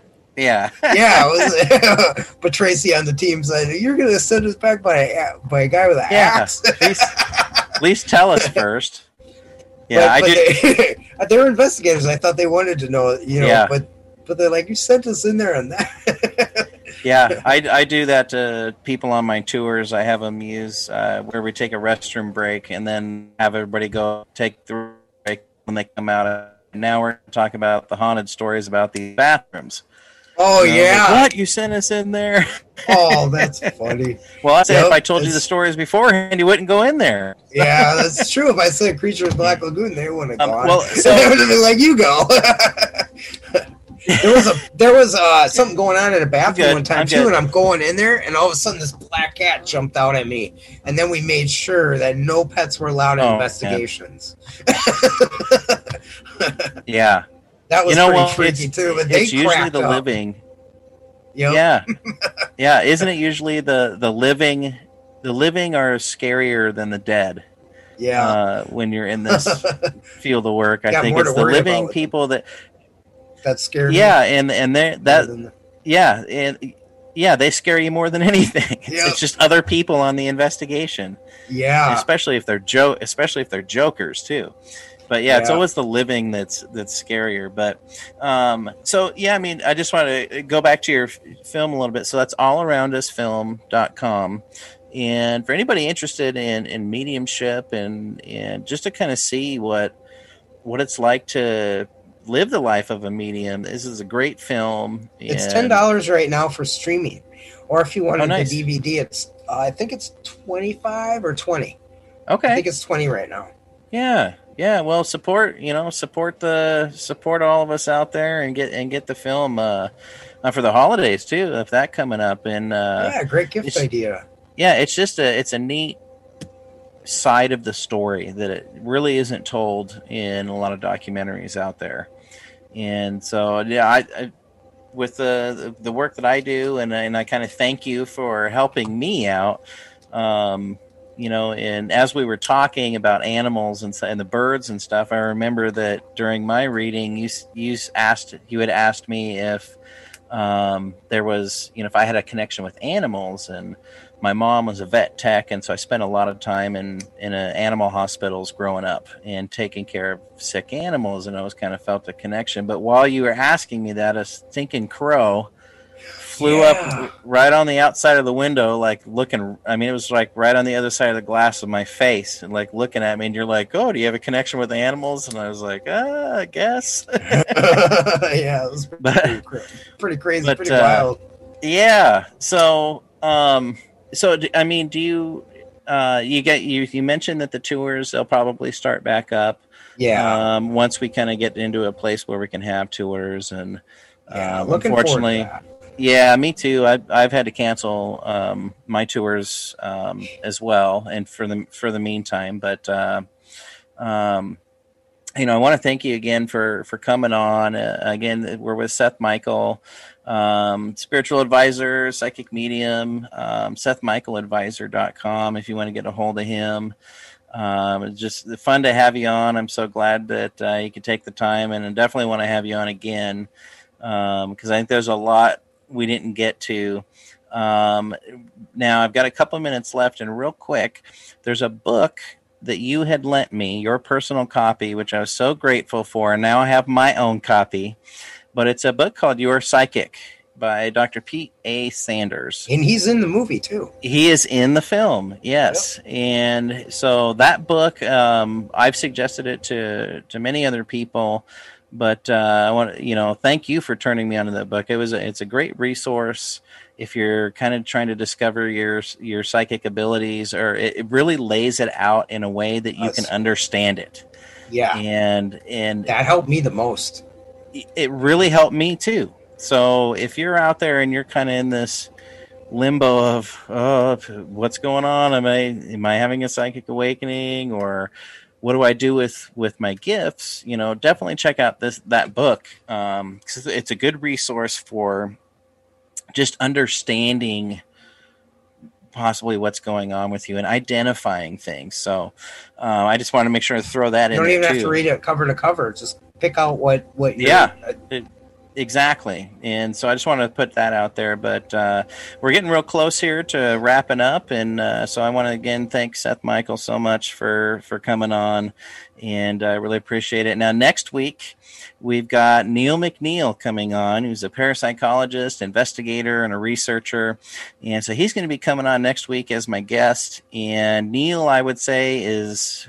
Some people have dubbed him the godfather of paranormal research in Port Gamble. So we're going to talk about that. He's an amazing guy, so definitely tune in next week. And stay tuned to the station because there's a lot of great shows on the station on Let's Talk Radio. And, it's WLTKDB.com. So definitely check out the other shows on the station. The archive of this episode will be up tomorrow, and along with Haunted Voices and Schooled Through a Spirit, all the shows today. So there's a lot of great shows coming up. I'll be on next Tuesday with Neil McNeil. Really looking forward to that. Leave you all with this. The past is history, the future is a mystery, but today's a gift because it's the present. Don't forget to be in the present. Hug the ones you love. Air hug everyone else that you can. And that's it for now. It's the Paranormal Pete Show with your host, Pete Orbea, special guest Seth Michael. And I'll see you next week. Have a good weekend, guys. Thank you. Bye, everybody.